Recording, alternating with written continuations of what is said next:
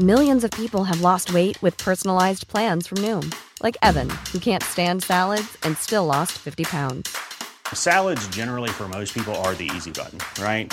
For me, that wasn't an option. I never really was a salad guy. That's just not who I am. But Noom worked for me. Get your personalized plan today at Noom.com.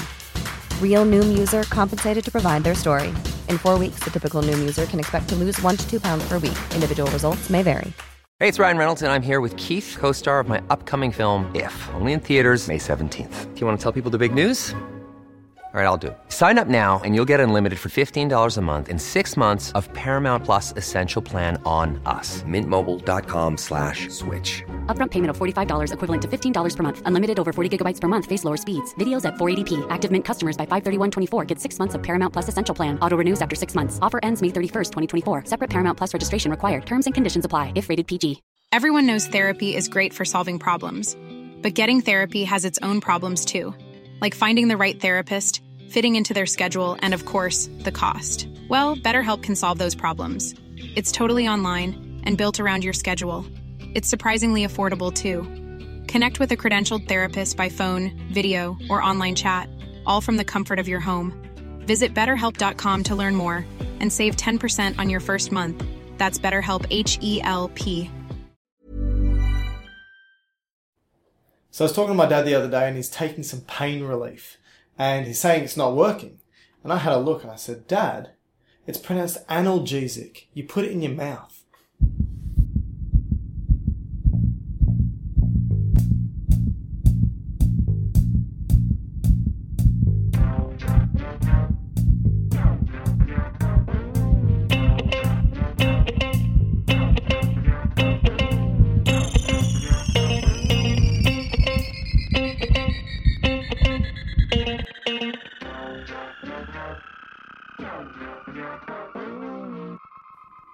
Welcome everybody to another episode of Dr. Matt and Dr. Mike's Medical Podcast. If you're a Scrubs fan, you probably knew that that was a wonderful joke from Dr. Turk on Scrubs. Today we're talking about pain relief. But I think you can say here that some pain medications can be taken or administered rectally.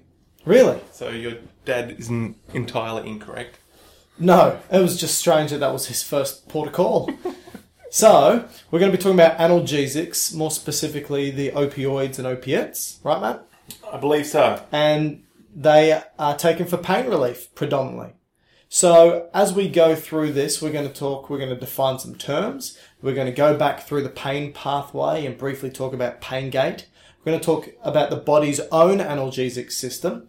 We're going to talk about the receptors that these opioids bind to. We're going to talk about the history of opium and then start going through some types of opioids like morphine and heroin, for example. And then we're going to move on to addiction and withdrawal. That'll cover most bases, don't you think? I believe so. So let's start with defining some terms. So how about I ask you? Oh, okay. So I'll just go through a list of terms that I think work in this space. Yep. That may be confusing to some people. All right. Including myself. Yes. Because you hear a lot of these terms and they sound all the same. Like what? All right, so opium. Opium. As far as I'm aware, opium is a derivative from the poppy plant. I think it's this milky white, I think, from reading, this milky white exudate when you cut open an unripened poppy seed. Seed or the whole bulb? I thought it was the seed. I could be wrong. I don't know. Okay. How would I know? So an opium... Is that right? Yes, you're right. Okay. Is a mixture of an alkaloid from the poppy plant, which would be probably specific to a type of poppy plant. I don't know the Latin species from the top of my head. But yes, so that's opium. Okay.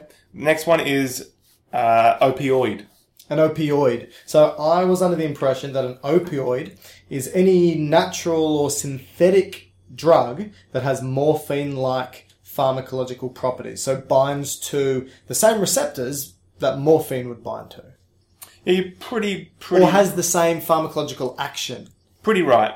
It's basically bind into opioid receptors. Yeah. Which are receptors in our body that are spread everywhere. Maybe you can talk about that a bit later on. But so there's opioid receptors in our body that we have natural endogenous opioids. Is that right?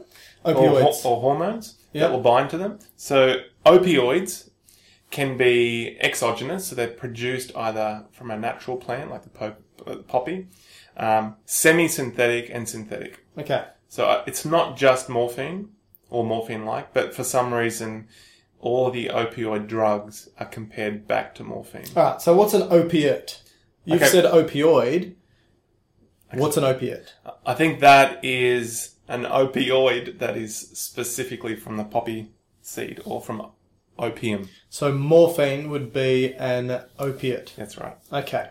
And an opioid could be the endogenous chemicals that we release that bind to opioid receptors. Yes. Or some synthetic or semi-synthetic product that's produced. Yeah. So 2 examples of opiates would be morphine and I believe codeine. Yep. Okay. And heroin. Yeah. So that's 3 examples. 3.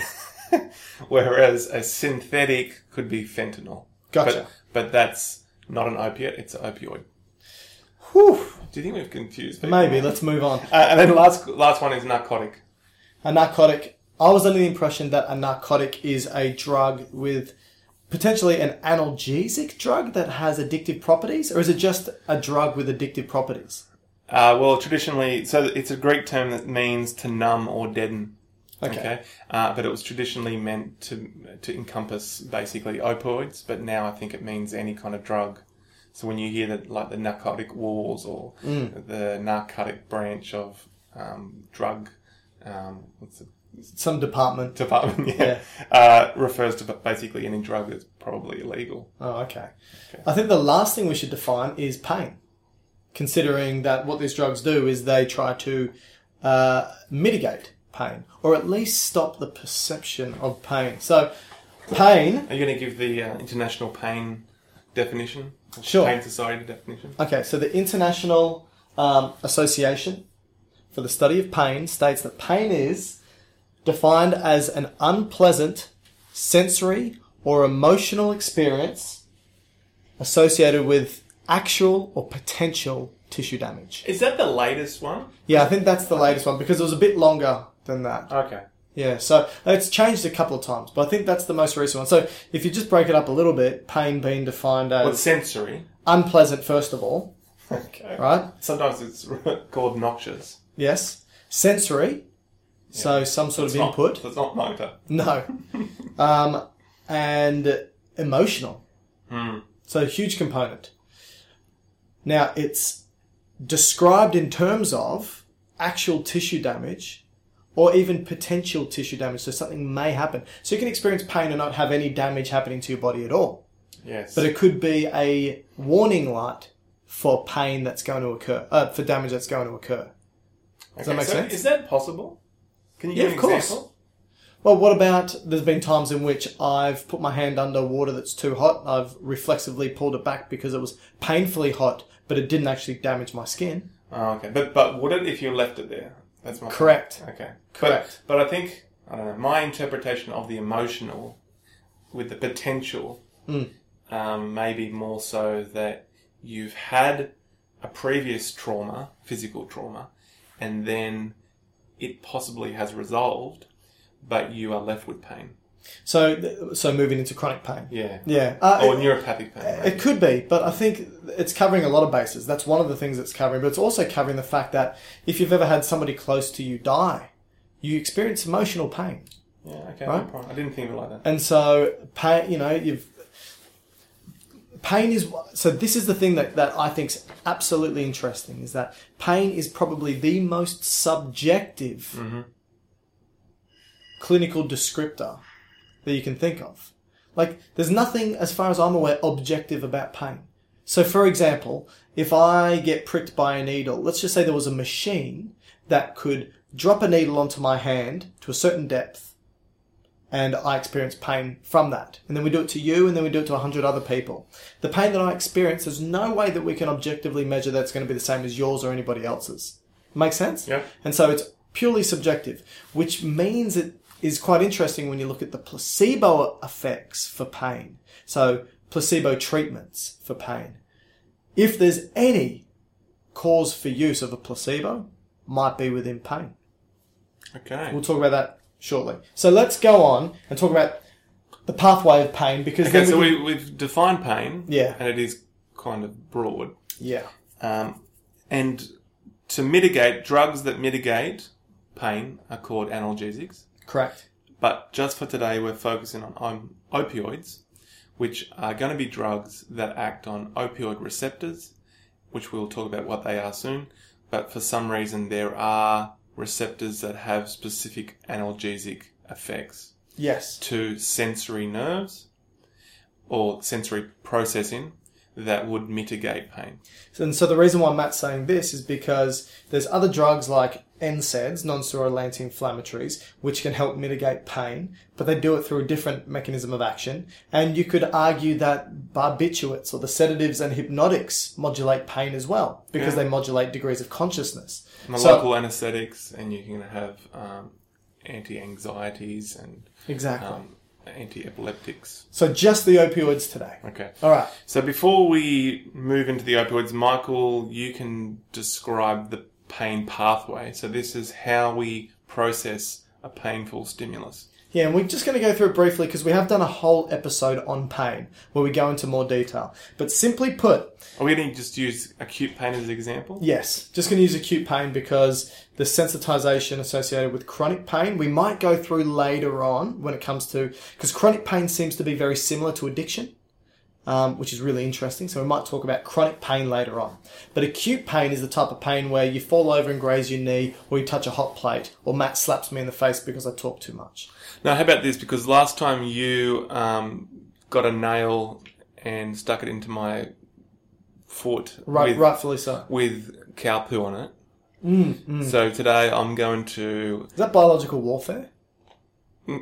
No, I don't think so. I can't remember. What was the topic of that? I think it was inflammation. Okay. That sounds right. So for today, I'm going to hit you on the toe with a baseball bat.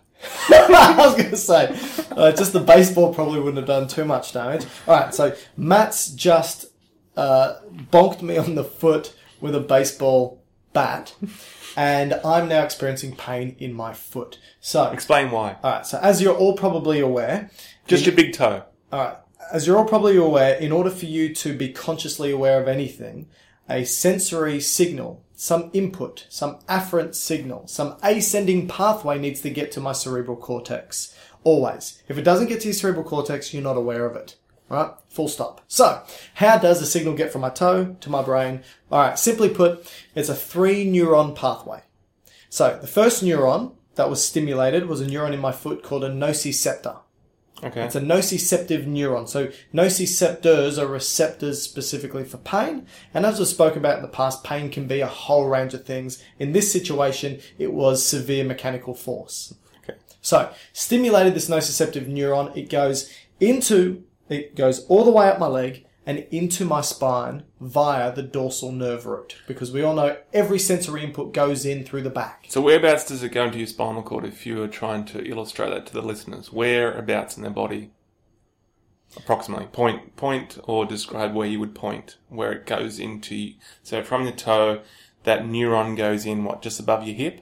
Oh, yeah. So the... Lower back? Yes, so the lumbosacral area. Okay. All right, so it's coming in through the lumbosacral area, the dorsal nerve root, which is into the back of the spinal cord, and this neuron goes into a bit of grey matter at the back called the dorsal grey horn. Okay. All right, now... And synapses. Yes, so as we all know, grey matter is where one neuron speaks to another neuron, and white matter is simply the highways where neurons go up and down the spinal cord. Here we're in the grey matter, and this neuron now synapses with the second neuron. Now this area of the dorsal grey horn that it's synapsing, do you know what it's called? Tell me. It's called the substantia gelatinosa.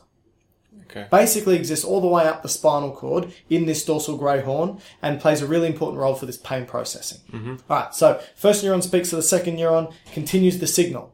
This second neuron, at the level, or at least around about at the level in which it entered the spinal cord, it crosses over to the other side of the spinal cord. So if Matt hit me on my right toe, once it goes into my spinal cord at the lumbosacral area, it pretty much, once it hits this second neuron, crosses immediately. Okay. That's called decussation. Now, when it crosses to the other side, it then jumps towards the front of the spinal cord into an area of white matter. So it's a highway. And this is called the spinothalamic tract. Okay. And it now starts to ascend all the way up the spinal cord. It goes all the way up the spinal cord. It goes past the medulla, past the pons, past the midbrain, all of the brain stem, and jumps into the thalamus. And the thalamus is, as we know, the sorting center for all sensory input. It takes some input and decides what it should do with it, where it should go. Okay. Sometimes it decides not to send it anywhere and we don't become aware of it. Other times it sends it across to a part of the brain called the cortex, which deals with the part of the body that's mapped to that part of the brain. So it knows where it is. Your brain now knows that you've just been smacked on the toe. Specifically your big toe. Yeah? Michael is closing the window because a truck went past. I actually told him... Matt's not smart enough to keep talking for literally 4 seconds. It's your pathway. Keep going. Okay, so from the thalamus, like I said, it's picked up this input, says it's come from the toe, throws it synapses with the third neuron at the thalamus to go to the cortex that's mapped to the toe. So there's their 3 neurons. First neuron from the toe into the spinal cord. Dorsal grey horn. Synapse with the second neuron, crosses to the other side, goes up to the thalamus. Synapses with the third neuron from the thalamus to the cortex. And the reason why I had to highlight all these different areas is because every time it synapses, this is one area that you can modulate pain. So you can modulate it peripherally at the toe, modulate it in the spinal cord at the dorsal grey horn, modulate it at the thalamus, or modulate it at the cerebral cortex. And this is pretty much where all these opioids have their effect. Okay. Are there any other parts of the brain that this is going to, this painful experience? Yeah, so as we know, it's not just this linear movement of sensory input. There's going to be afferents that shoot off away from these neurons, and as it moves up the spinal cord and goes into the brainstem, there's this area called the reticular formation. And the reticular formation is involved with sleep-wake cycles. It's involved in attentiveness, consciousness, and so forth. And it sends these inputs to the reticular formation. One reason why when you're in pain, for example, you become wide awake. Also another reason why when you're in pain, it's hard to sleep, because it's constantly activating the reticular formation. So that would kind of make sense, because if you're in pain, you probably want to be aware of that issue. That's right. To rectify it. Yeah, there's no point experiencing pain and then getting drowsy and going to sleep. Okay. On a hot plate. All right. Any other brain regions of importance? So we basically said... There are, but we'll go through it when we start talking about descending inhibition. Okay. But I want to... Any questions, Matt? Well, I mean... Okay, so you've explained how the signal gets up to your brain and tells your brain that there's a problem now at your big toe. Yeah. How do the drugs now... Well, what about if... What's the first thing you'd do when you hurt a part of your body? Well, if in this case, you'd probably chase me with then a baseball bat. True. But let's just say... Which I must say, I've got to put this aspect into it. Another region of your brain that's going to get activated is your limbic system, which would get you an emotional response to the pain. So that would, in your case, I'd imagine you'll get angry, particularly at me, because I hit you with a bat. Well, it's important because the emotional experience of pain is important in the behavioural response to the pain. So if it makes you upset or angry, you may do something that moves you away from the pain. But doesn't they always also suggest that if you swear or get upset, that it actually helps with the pain? Yeah, so I don't know if this was a peer-reviewed study, but I was watching a Stephen Fry TV show where I can't remember what they were even talking. Oh, that's right. It was about language. And so the episode was on swear words, I think. And they got a whole bunch of individuals to put their hand in ice buckets. And they determined how long they could hold the hand in there for if they kept silent. And then determined how long they could hold their hand in for if they swore as much as they possibly could. And they found that those that swore more often could tolerate the pain more so. For longer. Now, I think potentially the conclusion is that by swearing, you're altering the perception of the pain because, one, you're doing something about it. And two, you've probably focusing on something else, which is not just the pain. So again, this highlights that pain is 100% a perceptual experience. 100% perceptual. Okay. Makes sense? And one other area of the brain that may be impacted at this point is your hypothalamus. So you might get a sympathetic nervous system activation here as well. So fight or flight response. Which would also make sense. So you get an adrenaline release. All right. So what was your question? So I was going to say that, sometimes when you hurt a part of your body, your first reflexive response is to grab that area and potentially rub it. Okay. Right? So people fall over, graze their knee, and they rub that knee. And the question is, why? To get rid of the gravel. Yeah, okay, maybe. All right. Pain gate theory. You've heard of that? Yes. All right. So very briefly, pain gate theory basically states that you've got two inputs coming into the spinal cord. You're going to have touch and you're going to have pain. Now, when you fall over and hurt your knee or Matt hits me on the toe, I've got pain coming in, going to my brain, and I'm hyper aware. I'm not liking it. So I rub my toe. When I rub my toe, I'm now stimulating just normal touch or mechanoreceptors, which sends a separate input into the spinal cord at the same level. Now, the thing is, sensory input will go into the spine and travel straight up the same side it goes in. But it shoots off some little afferent neurons that talk to interneurons. And these interneurons, which simply means between neurons, will synapse with the second order neuron in the spinal cord for pain. So, rubbing a painful site stimulates a touch response into the spinal cord, which synapses with an interneuron, which talks to the pain receptor in the spinal cord and inhibits it. And I think also that closing the gate. This is just a thought. I haven't substantiated this, but Substantia nigra or substantia gelatinosa? Either. The mechanoreceptors that you're activating by rubbing are much bigger nerves with much more myelination. So they're travelling a lot quicker than pain signals. Yeah. So does that mean they kind of overwhelm that gate? Yeah, I think that's part of it. Because you're right, they're bigger, more myelinated neurons.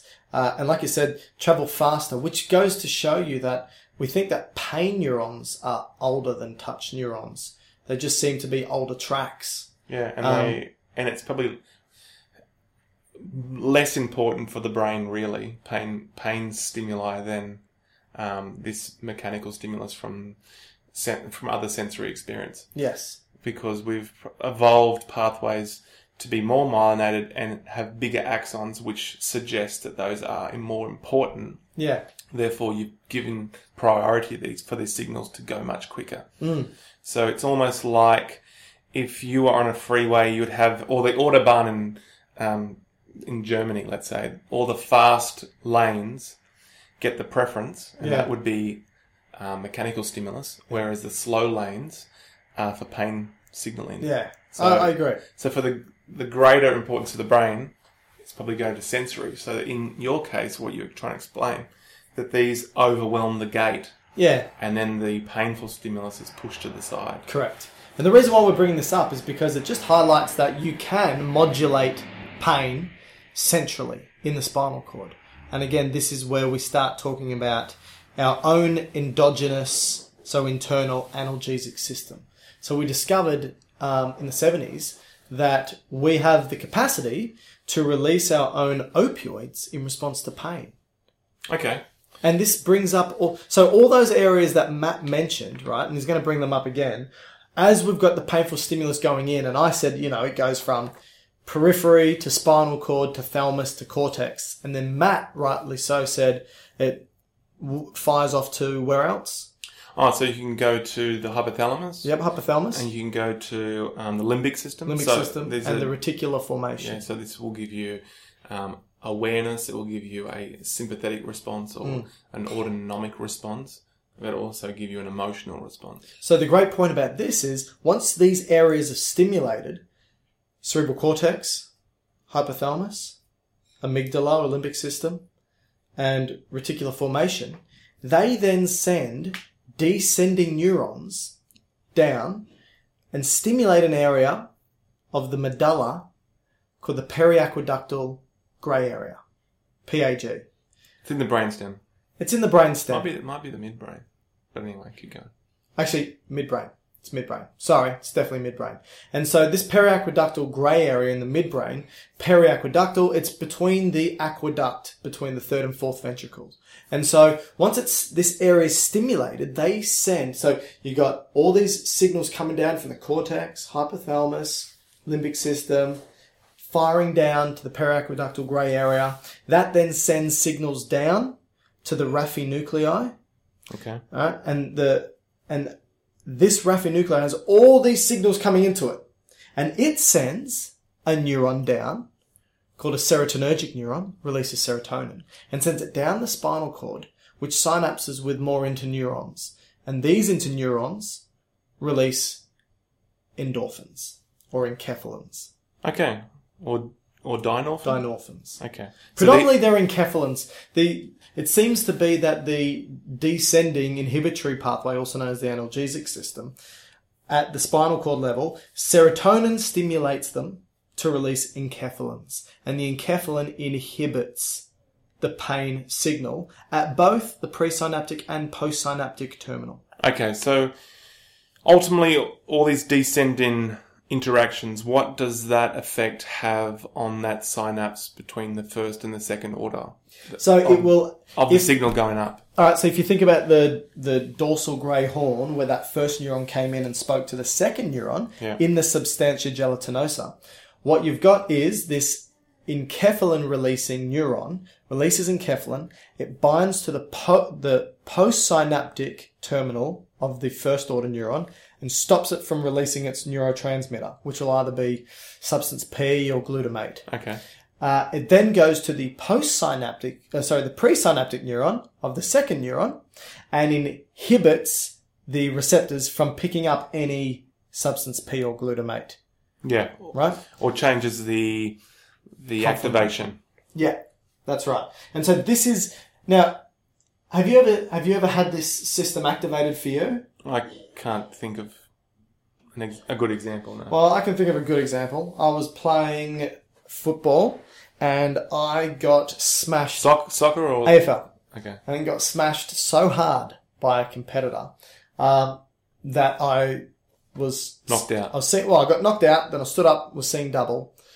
Saw double for a while, kept playing footy, played the rest of the game, and then after the match, for around about 4 or 5 days, I was in the most horrific pain. Neck pain, head pain, body pain, for like 5 days. I was young, didn't go to the doctor or anything like that, because I'm an idiot. But I didn't feel the pain at the time. And you see this when you watch footy players playing in the finals of games. They get their head split open, and they just go staples. They get somebody on the sideline with no pain relief to just staple it together, and they chuck them back on the field, or at least they used to. They probably don't do that anymore. And the reason why is because this whole pain system has stimulated the periaqueductal grey area to send descending signals down to the Raphe nuclei, which then send descending serotonergic signals down to the spinal cord to tell the enkephalin-releasing neurons to release enkephalin to block pain signals being released and pain signals coming in. Okay. Right. So basically that processing that you first mentioned from your toe up to your cortex is now being blocked off. Yeah. And it's a combination of stopping calcium to go in, which stops the neurotransmitter of substance P or glutamate to be released. That's right. But also I think it plays around with potassium channels, which hyperpolarizes. Is that right? It promotes potassium efflux, and which that hyperpolarizes. But the point is, the pain is being blocked, but endogenously, so your own body's doing it for you. So that means that if enkephalin, being a neurotransmitter or hormone that's been released here, it needs to bind to something, right? So what is it binding to? Opioid receptors. Okay. Now, what do we know about opioid receptors? Mop, cop, dop, nop. What? No, there's no what. There's no what. There's only mop, cop, dop, and nop. Okay. Wait. So these are receptors that have... So 4. Yeah, but let's focus on 3. Okay, what are the 3? Okay, so we've got mu. So these are Greek. No. You said wop, dop, nop, and tot or something. What? Say them. So these are Greek letters. So mu, kappa, delta. Okay. Okay? MKD. And then NOP was nociceptum, but let's leave that one out. Oh, that's a newer one, isn't it? Yeah. Let's ignore it because I don't know too much about it. So let's focus on mu, kappa, delta. Okay. Okay, so you said cop. Yeah, so opioid peptide receptor. Okay, so cop is kappa opioid peptide receptor. And DOP is deltoid opioid. Deltoid? Delta. Delta. We've just done the muscles recently, so that's why. And then mu opioid peptide receptor is MOP. Okay, gotcha. Now, just to complicate it a bit more, some of these have subtypes. So I think MOP has 2, kappa has at least 3. And did you know that when we first started describing these receptors, and this is, if anyone's doing research on these, this is what I'm telling you, they first began as mu, delta, kappa. It was called mu after morphine, so the M in morphine, which is the first ligand that was known to bind to that receptor. Delta, the D came from vas deferens, which we know is part of the male reproductive system, but it's because that's where they first identified these particular delta opioid receptors. And then kappa comes from the first ligand that tended to activate this receptor. And this ligand was ketocyclozocine. Wonderful. Hence the K. Now, that's how they first started. What is that, though? I don't know. Mu, I've never heard of it prior to today. Mu, delta, and kappa was what they were originally called. Then in 1996, they decided to change it to OP1, OP2, OP3, right? So OP3 was mu, OP1 is delta, OP2 is kappa. And then in the year 2000... Is it off Star Wars? I don't think so. What's the robot called? No, there's Obi-Wan Kenobi. What's the robot called? C-3PO. Oh, way off. Keep going. Yeah, you wrong numbers, wrong letters. And then in the year 2000, they changed it to MOP, DOP, and COP. But now they seem to use interchangeably in the literature mu, delta, kappa, or MOP, DOP, COP. Okay. There you go. For anyone who doesn't care, but doing research on it, if you want to Google it, MOP, DOP, COP or mu, delta, kappa is the way to go. Okay, and so the reason why I'm telling you this is these opioid receptors are located in different places in the body. That's right. Okay. So it's not just the central nervous system, so spine and brain. And some are located, well, from an analgesic point of view, is located on the actual peripheral nerves, like we just mentioned. So on the first order at their end, or the second order at their start. Mm-hmm. But they're also located in different brain regions, which would explain why you get different effects from taking opioids, like a euphoric or hallucinogenic. Hallucinogenic, yeah. Yep. What other kind of central nervous system effects? Oh, there's heaps. I mean, so like you said, you can have analgesia, you can have sedation. Oh, yeah, sedation. Yeah. You can have dysphoria. So a whole bunch of stuff. Okay. Yeah. But then it can also cause effects to respiratory system, both centrally and peripherally. The cardiovascular center, the GIT, the vomiting center, your bile ducts. Oh, really? So it's quite, even parts of your skin could have an effect. Even like mast cells can be affected by it. Yeah. So I guess why we're saying this is because these receptors are located in a whole lot of different regions. Yeah. And the different opioid drugs, which we're going to go through, will bind to these receptors in different ways. Yes. Which is why these drugs are all different, will do slightly different things, but also cause an array of side effects. Correct. Now, there's like Matt said, there's 3 different receptors, and there's a couple of different endogenous, so ones that the body naturally produces, opioids that bind to them. So we said enkephalin, but there's enkephalins, dynorphins, and endorphins. So simply put, what you'll find is that the enkephalins bind to the delta receptors, the dynorphins bind to the kappa receptors, and the endorphins, specifically beta endorphin, but there's other endorphins, bind to the mu receptors. Yeah. And so if we were to look at generally the functions of these different receptors, you could potentially just say that mu receptors have an analgesic effect, sedation, respiratory depression, bradycardia, decreased gastrointestinal tract motility, and nausea and vomiting. The delta have spinal and supraspinal analgesia, and decreased gastrointestinal motility. And the kappa has spinal analgesia, diuresis, and dysphoria. Great. What do you reckon? Yeah, that's good. And it's also important to say that while we've got the endogenous opioids binding to specific receptors, when we start talking about the opiates, then they may bind to one receptor more so than another, but they're not specific. So there's a huge amount of overlap in both the binding to these receptors and also the effect of the subsequent effect of binding to these receptors. Okay. Does that make sense? Yeah. So these receptors are essentially like little seeds that, at least in the endogenous opioids, which you said are endorphins, enkephalins, and dynorphins, these will jump on the seeds and cause an effect to these locations. Yeah, they're agonists, so they stimulate them. Okay, and so this then leads on to the discovery. Are we ready to go into the drug? Yeah, I think we need to talk about the discovery of opium. Okay. Right? And we'll start with opium. So basically, this has led to the discovery of opium chemicals that mimic these intrinsic or endogenous opioids. Yes. To jump on these seeds to cause action. Yeah, and we've known for millennia of one drug that tended to bind to these receptors, which came from a plant, which we spoke about earlier, which is the poppy plant. Okay, and so these are going to be opioids. Which ones? Anything from opium. So opiates. Yeah, that's what I said. Okay. And so let's talk about opium first of all, because like I said, opium has been used, I think, maybe the first account was 400 BC in Sumeria. It was used for its analgesic properties. Where's Sumeria? Sumeria. Is that what you said? Sumeria. And where is that's where writing began.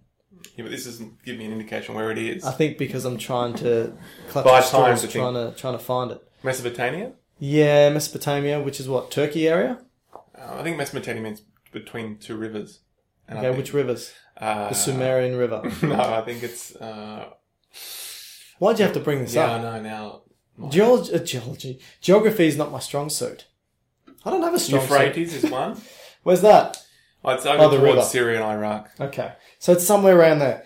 Now, that was probably the first recorded use, but we know that the first verified use was in Greece, 3rd century BC, by the Greek Theophrastus. And Theophrastus, I think he gave the name opium, which is Greek for juice, because they used to turn the poppy into a juice that was the poppy juice. And they used to drink that, and they used to get these sedative and analgesic effects, maybe euphoric effects of opium. We know that the Arabian physicians, they were well versed with opium, and they tended to introduce it to China. And it was mainly in the first instance to treat dysentery, reduced gastrointestinal motility use, right? Because like codeine is quite useful for diarrhea. Is it? Yeah. Oh, I didn't One of the bad side effects of codeine is constipation. True. Well, yeah, same with all of these opioids. It sort of constricts the smooth muscle, stops them from working. Then we got, in the early 1500s, Paracelsus. He was credited for the first production of something called laudanum. And laudanum is a concoction of morphine and codeine. But he didn't know what he had there. Basically, he created this laudanum, which is this poppy juice mix, which was used it was a panacea. They thought it treated... everything. Again, we go through panaceas all the time. Thought it treated everything. That's how you are with cranberry juice. True. In the 17 and 1800s, opium smoking became popular in China. Then they spread to Europe and tended to be used, or I should say overused. But the studies show that it wasn't as abused as much as alcohol, strangely enough.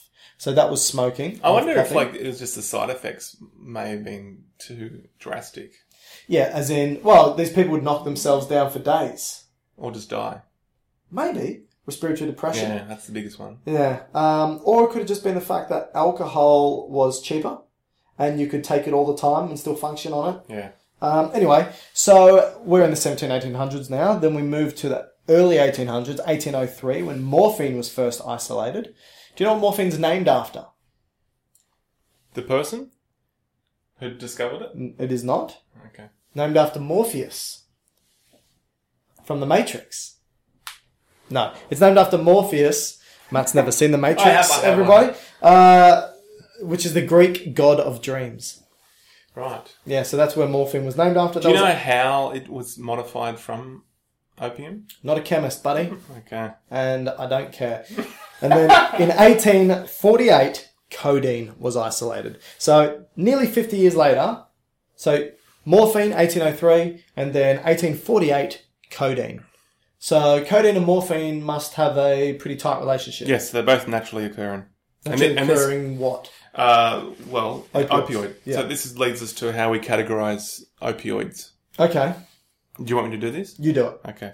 So there's three ways you can well, there's probably more now, but there's at least three common ways that they classify these drugs known as opioids. Mm-hmm. There is the traditional way, which is based on their strength. So this would be strong, intermediate, and so if you weak. and I were opioids, that would be me. Weak? No, strong. Okay. And this would probably... What sits in that category? This would probably go hand in hand with the type of pain that it's trying to negate. So what sits under the strong category? Okay. I'll just read the ones that I think we'll go through later. Oh. Okay, because the list's so long. So in the traditional category, the strong opioids are morphine, pethidine, fentanyl. All right. Okay. The intermediate is buprenorphine. All right. And the weak is codeine. So when you say strong, medium, and weak, are you referring to their acute action or the length of action, or what are you referring to as strong, or their ability to, you ask somebody what's your pain prior, and then you give them the drug, and then you say what's your pain now? Yeah, is that how it's measured? I would imagine, and this is just me guessing here, but I would imagine it's a combination on how quick it will come on, how long it will last, but also the amount of pain that it can mitigate. So so it's strength of analgesic effect. Yeah, I reckon that would be it. Okay. That's a guess though. We still don't have much better ways of measuring pain apart from just asking somebody, right? 0 to 10. 0 to 10, which seems pretty rough, but that's all we do. Or for children, they have the faces. Yeah, point at the face, which best describes how you feel. Yeah. I point at Matt's face because it makes me feel horrible. All right, next category, origin. So this would be whether it is naturally occurring, semi-synthetic, or completely synthetic. So semi-synthetic means what, they've just slightly altered a naturally occurring compound. Yeah. And fully synthetic is they've created it from scratch in the lab. Correct. Okay. So natural occurring ones, again, these are the drugs we're going to go through, and this is going to be they're going to be recurring terms. So morphine again, codeine. So these are naturally from that poppy plant that you spoke of. Semi-synthetic is dimorphine, which is what? 2 morphines. Yeah, it's heroin. Heroin? Yeah. Oh, how would I know that? And buprenorphine. Sorry? And buprenorphine. Okay. And then synthetic, fentanyl, methadone. What about pethidine? Pethidine is also synthetic. Okay. And then we go to, this is probably more chemical. So this is... Now, how's that different? What do you mean chemical? They're all chemicals. This is categorized based on chemical or maybe... the structure. Pharmacokinetic. Maybe. Gotcha. So these are a functional category. So this is their pure agonists, partial agonists, or antagonists. All right, go on. Okay, so do you want to just explain what that means? So a pure agonist is going to agonize the receptor. So it basically leads to a depolarization event, which stimulates the neuron that it's bound to, or the cell that it's bound to. So stimulates it to have its... Or activates its function. Activates the receptor to then do whatever the receptors were supposed to do. And an antagonist will antagonize this. So it can either block it from happening, or it can stop it from having any effect at all. Yeah. So the pure agonists, so these are quite strong acting, morphine, fentanyl. Yeah. Okay. Partial agonists are buprenorphine. Yeah. Okay. Then you can get agonist antagonists. So these are drugs that can act as an agonist but also block at the same time. How does that work? I think it would just be the different receptors. So it binds to the receptor, but it maybe bind to some, and then not, and block others. Gotcha. So these are becoming more closely studied for possible, as we move into the what we call, what's been thrown around as the opioid addiction or epidemic. Yep. Because these drugs may mitigate the addictive properties of the drug. Okay. And then we have pure antagonists. So, such as naloxone or Narcan. And so that binds to the receptor and stops it from working. Yeah, so the naloxone is interesting. It's actually, well, what I read was it's an agonist, but it's the way it actually activates the receptor is by doing nothing. So it's sort of like... So it like sits you. on it sits on the seat. Yeah. So it doesn't do activates the anything. receptor, but does nothing. Gotcha. Okay, so, and in that case, because we know that Narcan is given to those people who are potentially overdosing from opioids, right? Yes. And so it does it because it competitively inhibits those receptors. So you're going to have a competition between heroin and Narcan at the receptor. Narcan seems to win, therefore pushing the drug off, and then the person quite quickly will stop having the terrible side effects. Yeah, I remember Dr. Carr was talking about this. And so he's a science communicator in Australia, very famous. And was a medical doctor. Was a medical doctor. And I think it was either he did it or speaks of a story of it occurring where a person was in a heroin overdose and he gave Narcan. Yeah. And the person almost immediately, so it would have been IV, almost immediately woke up and then punched him in the face. And said, "You ruined my high," or something. Oh, like that. God. Yeah. Anyway. All right.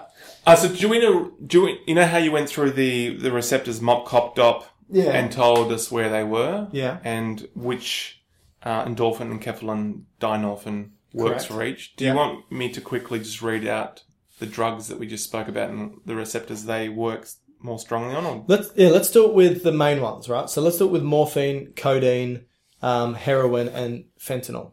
So a lot of these, don't you reckon? We'll just do so a lot of these drugs that so the agonist, morphine, pethidine, heroin, fentanyl, they are really strong acting on the mu receptor. All right. Less on the kappa and delta. And so just to reiterate, mu has analgesic effects, sedative effects, respiratory depression, bradycardia, reduced gastrointestinal motility, and can induce nausea and vomiting. Yeah.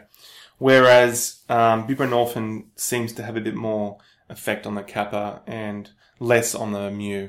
So kappa seems to be more spinal and analgesia. So more of those spinal cord central effects, and it also results in dysphoria. So often if you stimulate kappa, you have more of a dysphoric sort of euphoric effect as far as I'm aware. Okay. And then the naloxone, which is the blocker, seems to work on all of them pretty well. But remember, but it's a blocker, remember? So it's competitive inhibition. Yeah. Okay, cool. All right, so do you want to go through how do you want to go from now? Well, I think what we need to talk about is the fact that these particular receptors are found all throughout the body. Like Matt said, you can find them in the cerebral cortex. You can find them in the spinal cord. You can find them in the brainstem. You can find them even in the peripheral. You can find them in the knee joint and the gastrointestinal tract and the immune system and the heart and the vas deferens. So you can find these receptors all over the place. But when you stimulate them with these particular compounds, whether they're endogenous endorphins, dynorphins, enkephalins, or exogenous morphine, fentanyl, pethidine, heroin, the binding to the receptors and having the primary effects of analgesia. However, if it's mu, so I think one of the main take-home messages is, if it's binding to the mu, like morphine, for example, does, in addition to the analgesia, you get respiratory depression and nausea, vomiting, and decreased gastrointestinal motility. Because there's some of the major side effects you're going to see with morphine, right? So I think one of the biggest ones that a clinician has to be aware of is respiratory depression. Yes. And so it's probably going to do a number of things, but at least centrally, it would have an effect on the respiratory center. Which is brainstem. And essentially turn off your breathing. Yeah. And so that's something that you have to be strongly aware of when you administer any type of opioid. There's obviously some that have a greater effect on the brainstem for breathing than others, but you have to be aware that some will have latency. So you might give the drug, it might work in its analgesic effect, but it takes a lot longer to get into the brain, so they cross the blood-brain barrier. And then its latter respiratory effects might be much later. Okay. Which is something that you have to be aware of. Absolutely. So the probably the most common way of a person dying from an opioid overdose would be their breathing is just turned off. Yeah. Okay. So How do individuals why are these drugs so addictive is then the question, right? Or is that a later question? I think we should go a bit later. So you've said that the primary use of these drugs is through analgesia, and we've done that. But we know that it's located, these receptors are located throughout the central nervous system, so we're going to get other effects. So you could get sedative effects. And so this might be okay in some instances. You want to take a person's pain away, but also you want to sedate them a bit. And that might be good to help them sleep. But again, it might have side effects if you want a person to operate a normal life and go to work.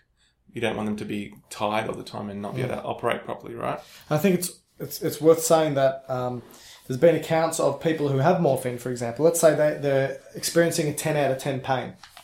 And this is an acute pain. So it's not chronic. It's not something that's always there. But an acute pain maybe post-surgery or something like that, right?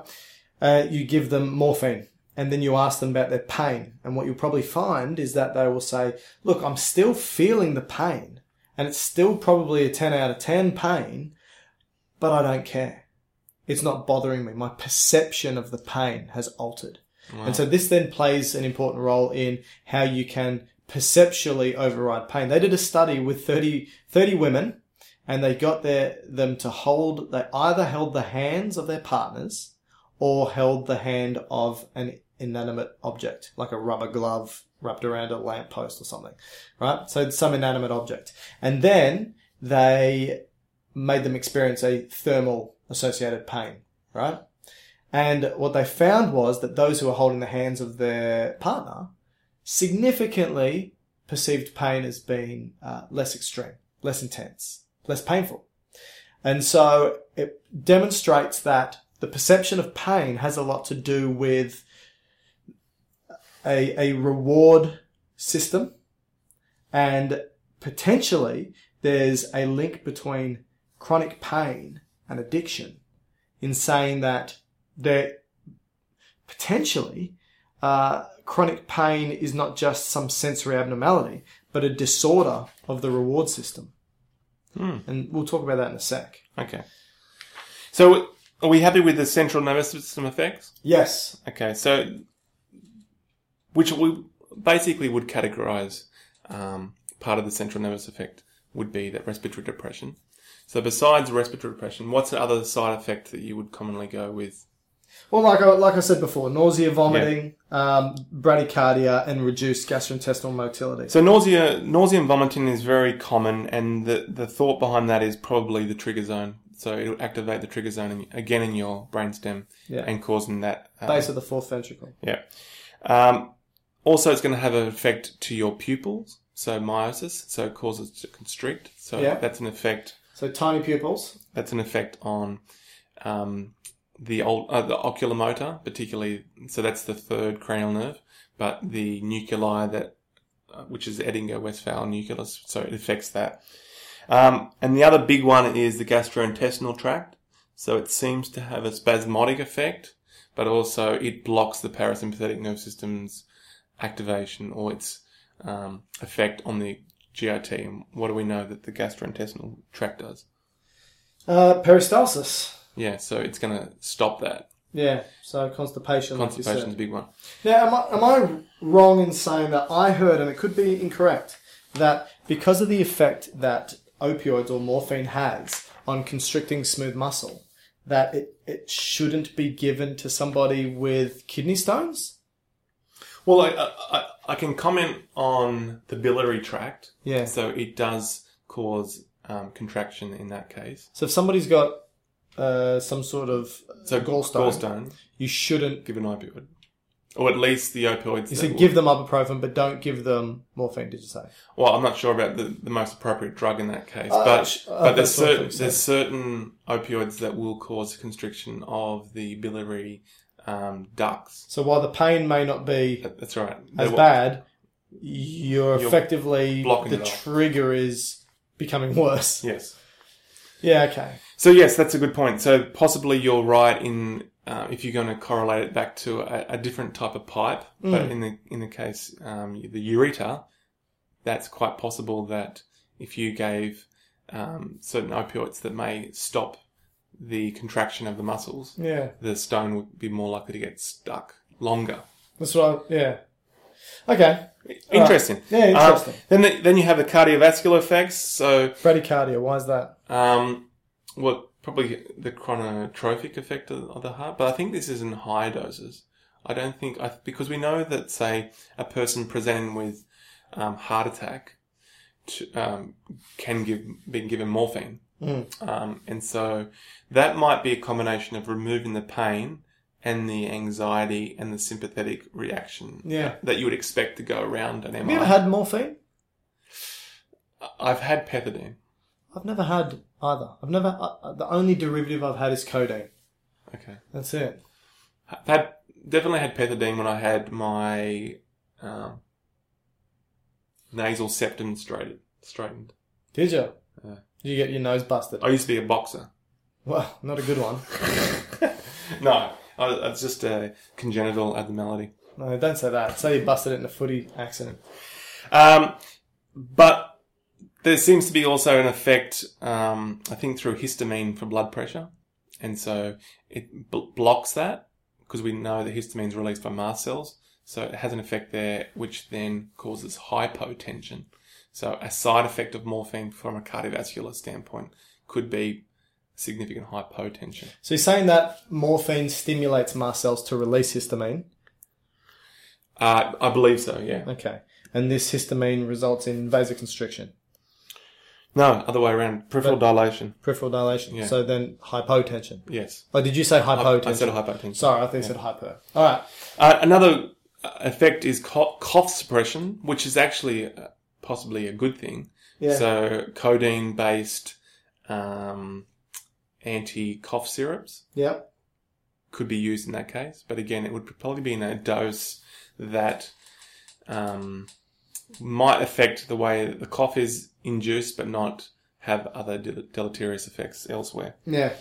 I think that's a side effect, because we spoke about the release of histamine, is another side effect is the itchiness. So some people do get itchy from... Yeah, so the itchiness from the morphine is because of the histamine that's been released. Gotcha. Mm-hmm. Right, that is a common side effect. Yeah, so these are all the common side effects to be wary of when you... mainly morphine, right? When you administer these opioids, these are all the possibilities that could come about. Yeah. Okay. Do you want to move on to the drugs now? Yeah. Okay, so the drug that they all compare against is morphine. So morphine... The gold standard. So when we talk about opioids, they always refer back to this one. And so when you have your slight differences, it's always comparing back to this first one, which you said was the first opioid. So morphine's the baseline. Yeah. Okay. So we know it's naturally occurring. So we're starting with morphine? Yeah, we'll start with morphine. So the way that you can give it is through intramuscular, IV, so intravenous, subcutaneous, rectally. So this is where your dad came into it. There we go. So he wasn't taking rectal morphine. Okay. It's a good name of a rock band, isn't it? Epidural. Yeah. And intrathecally. What's that mean? It's pronounced fecally. Okay, which is into your CSF, correct? Yes. So it gets put straight into your cerebrospinal fluid. Yes. Why would they do that? If you want to get it centrally. Because, so morphine... Just put it in the bloodstream. Morphine doesn't have a great ability because it's got a very low lipid solubility. It doesn't cross the blood-brain barrier super well. Okay. And so if you wanted to get into the central nervous system, it might be better to try to think of a scenario in which it would be required to get it into the CSF. I mean, like, what scenarios would somebody need morphine that terribly that you can't just intravenously infuse, that you'd have to basically get them to hug over a pillow and get it into their CSF? Not sure. Good question. Well, that would be more epidural. But anyway, okay. So how come none of these are ingestion? How come they're ingesting morphine? So good point. So before I get to the kinetics, the final point is it usually peaks about 30 to 60 minutes after dosage. Regardless of Yeah. Which method? Regardless of the administration. I mean, because IM, IV, subcutaneous, I mean, that would probably be a bit arguably, but at least IM, IV is probably relatively rapid. Yeah. But it's going to peak at about 30 to 60 minutes. I'd say CSF would be immediate. Oh, definitely, yeah. And then we go into kinetics. So this is what your question is asking. So if you were to take it orally, a significant amount of it would be metabolized both in the gut wall and your liver. Oh, okay. So making it inactivated. So this would be considered the first pass metabolism, which is what I'd imagine is why most morphine would not be given orally. So ingest it, goes into the gut, gets absorbed into the portal venous system, goes to the liver, and the liver just inactivates it. Yeah, it puts a water molecule on it, which is glucuride, I think, and inactivates it into kind of two types, which is M3G, which is, I think, morphine 3 glucuride, which about 70% is made in this form. Okay. And then M6G, and this is about 10%. But this particular molecule is 20 times more powerful or more potent than morphine itself. So this might be... So it's not inactivating it then? Well, this could be an active form of a analgesic effect of giving it orally. Okay? But we don't give it orally, so why don't we do that? Well, it generally will be excreted rapidly, but for some people who may have renal failure or renal insufficiency, this might become a problem. And because it's water soluble, it's now it's water. Out. Yeah, that's right. Okay, so not pooed out. It's two possible ways: peed or pooed. All right. Poo's predominantly going to be the fat soluble, and pee's going to be the water soluble. Well, in actual fact, fat soluble is just going to continually get absorbed into the body. Anyway, keep going. So now going to the effect of morphine. So its main effect seems to be because it does bind to the mu receptors pretty well. Yep. Okay, so its analgesic effects are quite good. But the other side effects, which you will get hand in hand with it, is sedation. But you will get a reduction in possible anxiety. So it's anxiolytic, which could be a good thing. It will anxiety and pain is intrinsically linked. Yeah. So it will have a bradycardia effect and a hypotensive effect. In high doses? In higher doses, yeah. Oh. Other side effects, as we said, is respiratory depression is the one you should be really looking out for. Nausea and vomiting, itchiness, bronchospasm, and meiosis. Okay, so that's morphine. Any other things you think we should mention? No, morphine? I think we should move to codeine. Okay. Because of its relationship with morphine. So codeine is also naturally occurring. Yeah. It is an opiate, which means what to you? Which means it binds to opioid receptors. No, it's from opium. Yes. Okay. But also, you said opiate. Yeah, opiate, not opioid. Oh, you're right. I mean, but I just want to say that opiate is from opium. We've continued to confuse the listeners. It's got a much lower affinity to its receptors compared to morphine. Okay. So it's not going to be, hence why it's considered a weak opioid. So how is it taken? It's usually going to be given orally. Okay. Now, why will we take codeine but not morphine orally? If you consider morphine in its dosages, the dosage for morphine is about 0.1 to 0.2 milligrams per kilo. Okay. Whereas a dosage of codeine is 30 to 60 milligrams. So per kilo? No, just generally. Just as a dose.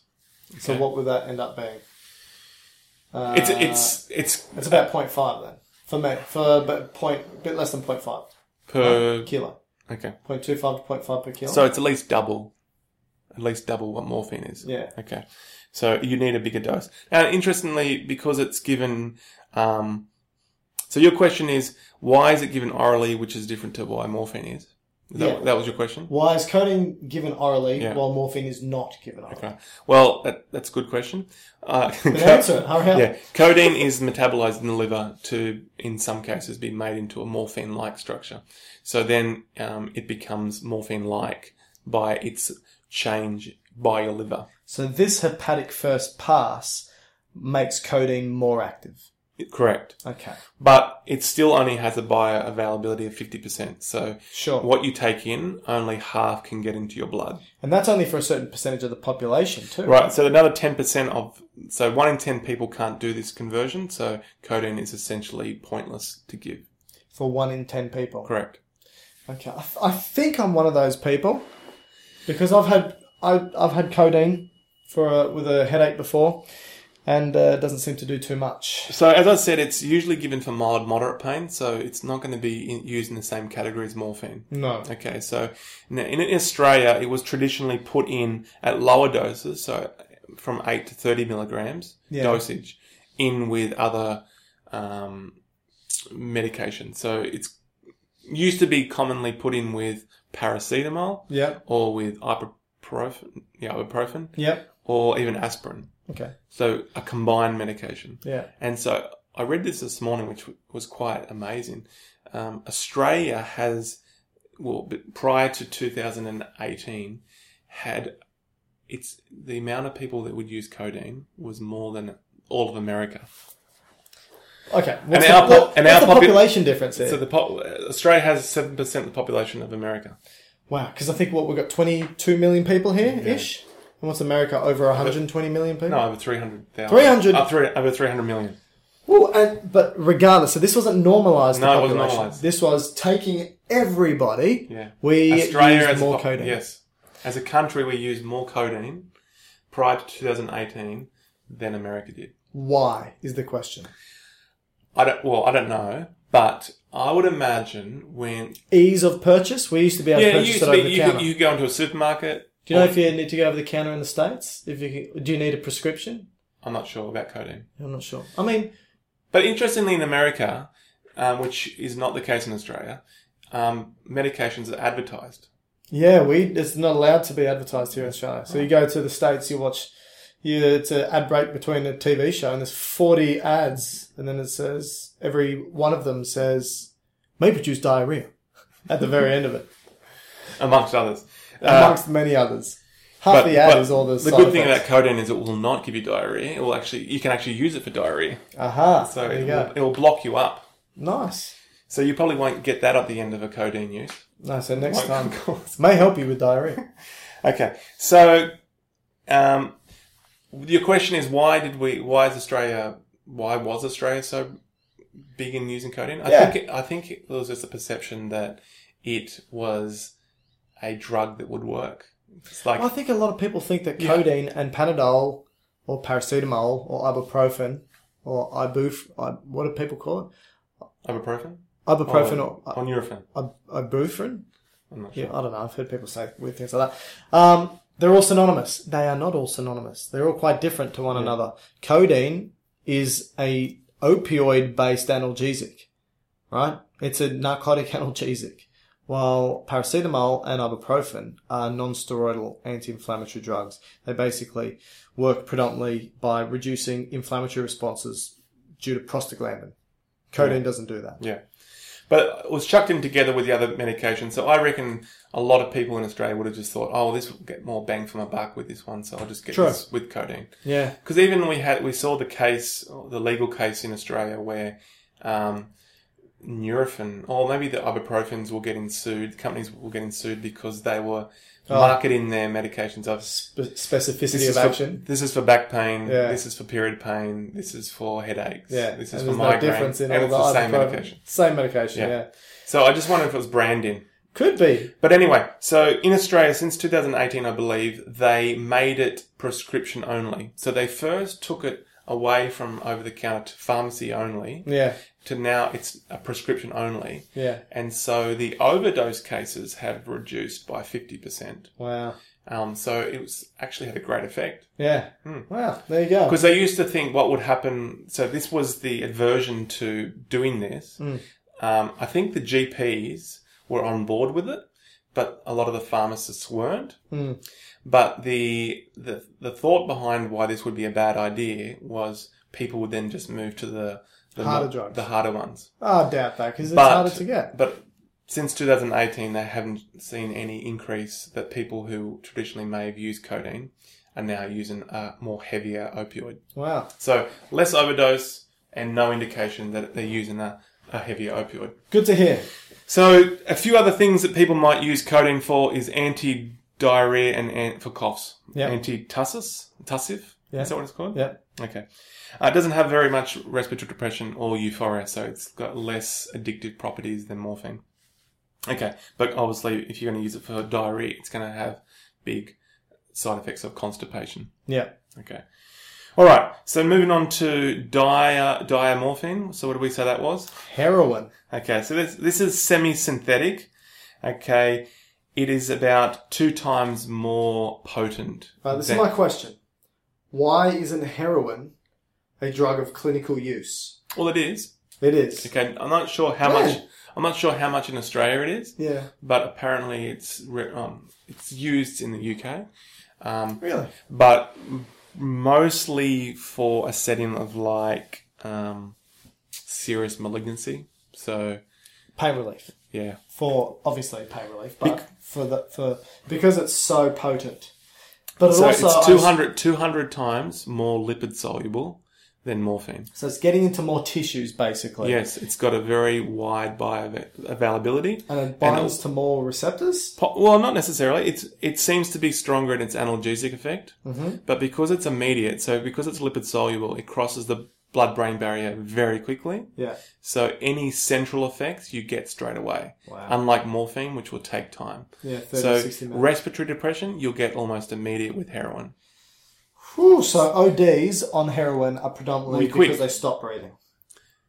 That would be a guess, but yes, that's true. But it'll be very quick. Yeah. So if you gave your administration of heroin intravenously, the depression on the respiratory center would be quick because it's going to cross the. Whereas morphine could be, I don't know, hour. Yeah. Possibly. Wow, that's interesting. Because it's such a strong, 2 times stronger than morphine, and it's 2 or 200? 2 times stronger, but 200 times more lipid soluble. Gotcha. It's much more powerful in its analgesic effect, so you'd need half of the dose that you would for morphine. So it is useful for very strong pain. That's a wonder that we don't use that as opposed to morphine. Well, because it's going into the central nervous system, it also has very strong addictive properties. Yeah. So and euphoric. Yes. So that's where that risk lies. But I think in its therapeutic dose, it can be quite useful. Okay. Yeah. So that's morphine. Moving to pethidine. Pethidine, so this is synthetic. So it was initially used or tried to be originated as an antimuscarinic. So what is a muscarinic again? Muscarinic is cholinergic, which is parasympathetic, which is rest and digest, so going against parasympathetic nervous system. So they would utilize anti-parasympathetics or parasympathetolytics. Or mimics? No. Because it's... Oh, did you say it was pro? It's anti. Lytic. Yeah, lytic. Yeah, okay. So why would you have a drug that's anti-parasympathetic? Well, I think it may be to try to negate some of the other side effects, but it seems to cause... So reduced gastric motility would be a big one. Yeah, so it's dry mouth is a problem and tachycardia is a problem because... You mean a side effect of this? So this is pethidine. Yeah, pethidine. I've had pethidine and I... Had dry mouth? No, I vomited. Really? I had it, as I said, after the surgery. As I was leaving to go home, they gave me pethidine intramuscularly in my quads. Yeah. And did you ask for it to have it in your butt? You didn't say no, just my right butt cheek, please. No, it went quads, if I remember correctly. Okay. But I remember a degree of it gave me a kind of a euphoric feeling. Yeah. But then because my sister was picking me up and she had to go to work, I had to get out of bed and go with her. Yeah. And then I got nauseous and vomited in a bin in the hallway. Just the one time? That I can remember. Yeah. But it did give me this kind of relaxing feeling. Wow. That's what I remember by it. So this is also much more lipid soluble than morphine, but it has quite a poor bioavailability. So if you gave it orally, it's only 50% will get systemic. It's possibly more commonly used in labour, but it should be noted that all these opiates will cross the placental barrier, so the baby will have an effect from opioids. Usually it's the last choice for pain relief during labour. Usually they're going to try things like the gas, then they'll do Epidural? Epidural. I don't know why it slipped out of my mind then. Gas, epidural. Did Kel have an epidural? Kel had an epidural. Yeah, she had a C-section. No, but did she have the epidural before she had that?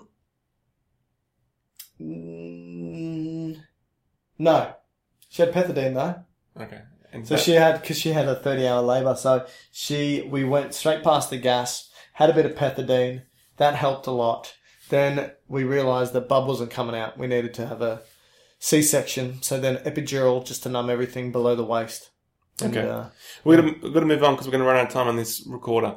Okay. So next one is fentanyl. Yep. Fentanyl is very powerful, so it's 100 times more. Let's make this one the last one so we can talk about addiction and withdrawal. So I think I should mention briefly naloxone though. No. So fentanyl is completely synthetic.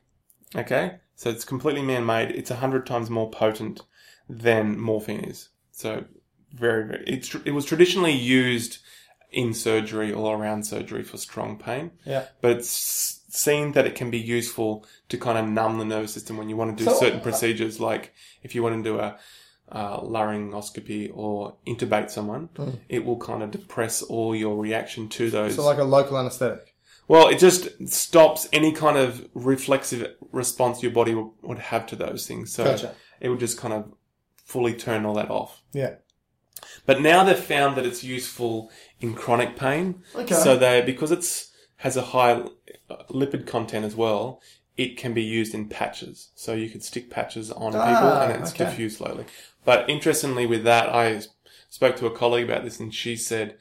a thing to be wary of is sometimes you give the patches to the patient and it will release the drug fairly well over time, which modulates their chronic pain. But you have to be explicit in telling them to remove... Not to stick it on their tongue. To remove the other patch. So patients have been just keep putting the stickers on without taking the last one off. Oh, okay. And then they overdose. Oh, wow. Yeah. That's not cool. So fentanyl, 500 times more lipid soluble than morphine and about 100 times stronger. So look, this is what I don't get at the moment, right? Morphine's gold standard. It's the best so far. But all these you're stating are more potent. Some have greater bioavailability. Some are better. Some are great at reducing this and that and the other. How come morphine's still gold standard? How come any of these haven't taken over morphine as the gold standard? Is it just because of the way we give morphine and it's just constant understanding of its effects? Or what is it? Do we know? Good question. I guess the way that it interacts will give a degree of clinical specificity. So in some cases, like say pethidine may have a clinical use in labour, whereas morphine wouldn't. I think in a lot of cases where a person would be in hospital for pain, morphine would be the go-to. But then as you go out into the community, you may then, the physician may then prescribe drugs because you don't want to bring a person, because there's a problem then to give morphine IV or IM. So you want to give them a type of administration that can then be given, they can self-medicate. And so you want to give them an opioid that they can take orally. And I think you're right. I think it's got to do with the fact that it's just that morphine was the first. It's the gold standard. We know it has a great effect. But there's going to be ones that are better for specific situations. Yeah. All right. So I'll skip a few. I'll just put one point here is methadone's quite an interesting one. And this one seems to have, it's a slower release than a lot of the others, but it sticks around for a bit longer. And so that can be seen to be used in addiction settings for like heroin. And so it's still addictive in its own self. Yes. But it seems to be less deleterious than possibly heroin would be. But they've found more recently its use for pain medication, so it seems to be good in that space. Finally, naloxone or Narcan is the blocker. So we kind of spoke about it already. But it has a very short half-life, which means it has a very strong affinity for the receptors, which, like you said, displaces the opioid that's sitting on it and therefore turns that effect off. But because it will then be excreted or turned off from the body, if you have opioids on board that have a longer half-life, then as the naloxone or the Narcan goes off... You're high again. Then you're high again. Yeah. Oh. So you'll have to get another bolus. Gotcha. Yeah. So they're the main drugs. I think we couldn't go on forever, really. Oh, of course. There's so many of them. So do you want to just finish off how much longer do we have? We have 10 minutes. Okay, let's do addiction. So, this is the interesting thing. It seems that drug addiction is very similar to chronic pain. So, drug addiction has been attributed to reward deficiency. So, what's causing the symptomatology of drug addiction has been attributed to reward deficiencies, impaired inhibitory control, incentive sensitization, and aberrant learning behaviors. So a whole bunch of things come into play with drug addiction, right? But it seems to be that chronic pain isn't just this sensory abnormality. And to define chronic pain, you could potentially say that pain that lasts longer than 3 months, it's no longer acute. We no longer know what the direct cause is, or the initial direct cause is no longer present, but they're still experiencing pain.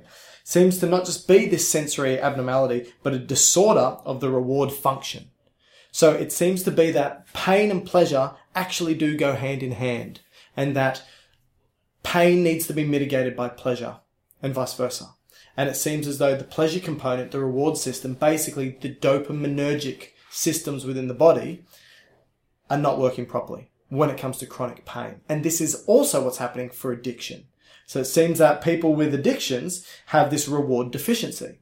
And what we think is happening is that you've got certain areas of the brain, such as the ventral tegmental area and also the nucleus accumbens. Now, both of these areas have high densities of dopamine-producing neurons. So the nucleus accumbens is part of the striatum, which you know is part of the basal ganglia. Basal ganglia, dopamine is required for movement and reward and so forth. And the ventral tegmental area, again, origin of dopamine bodies for reward.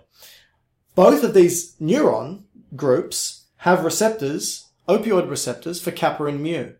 And so we have, when our endorphins, enkephalins, dynorphins are released, they'll bind to these receptors in times of pain, and we'll have a pleasure response, which is helping us mitigate that pain. So pleasure must be used to mitigate pain. If it's not working properly, we continue to experience pain. And so continue to experience pain could be chronic pain. But in addition to that, when it comes to addiction, seems to be that people who abuse things like heroin, because of feedback systems, when you've got a lot of exogenous opioids, your endogenous production drops down, which means in times of not taking the drug, your reward system's deficient. So the pain or depleted. So in times of pain, you don't have the appropriate reward response to mitigate it. So your own analgesic system isn't working properly. Now, to further complicate the matter, there's an intrinsic link between pain and analgesia, endogenous analgesia, and the HPA axis, which is the hypothalamic pituitary adrenal axis. So 2 parts of the brain, 1 part of the adrenal system. Basically, the HPA axis is a stress system. You get stressed, your hypothalamus releases corticotropin releasing hormone, sends it down to the anterior pituitary gland, which stimulates the production of adrenal corticotropic hormone, which travels through the bloodstream, because it's a hormone, to the adrenal gland and releases adrenaline, it releases cortisol, it releases hydrocortisone, it releases a whole bunch of chemicals involved in stress response. 1, sympathetic response, fight or flight.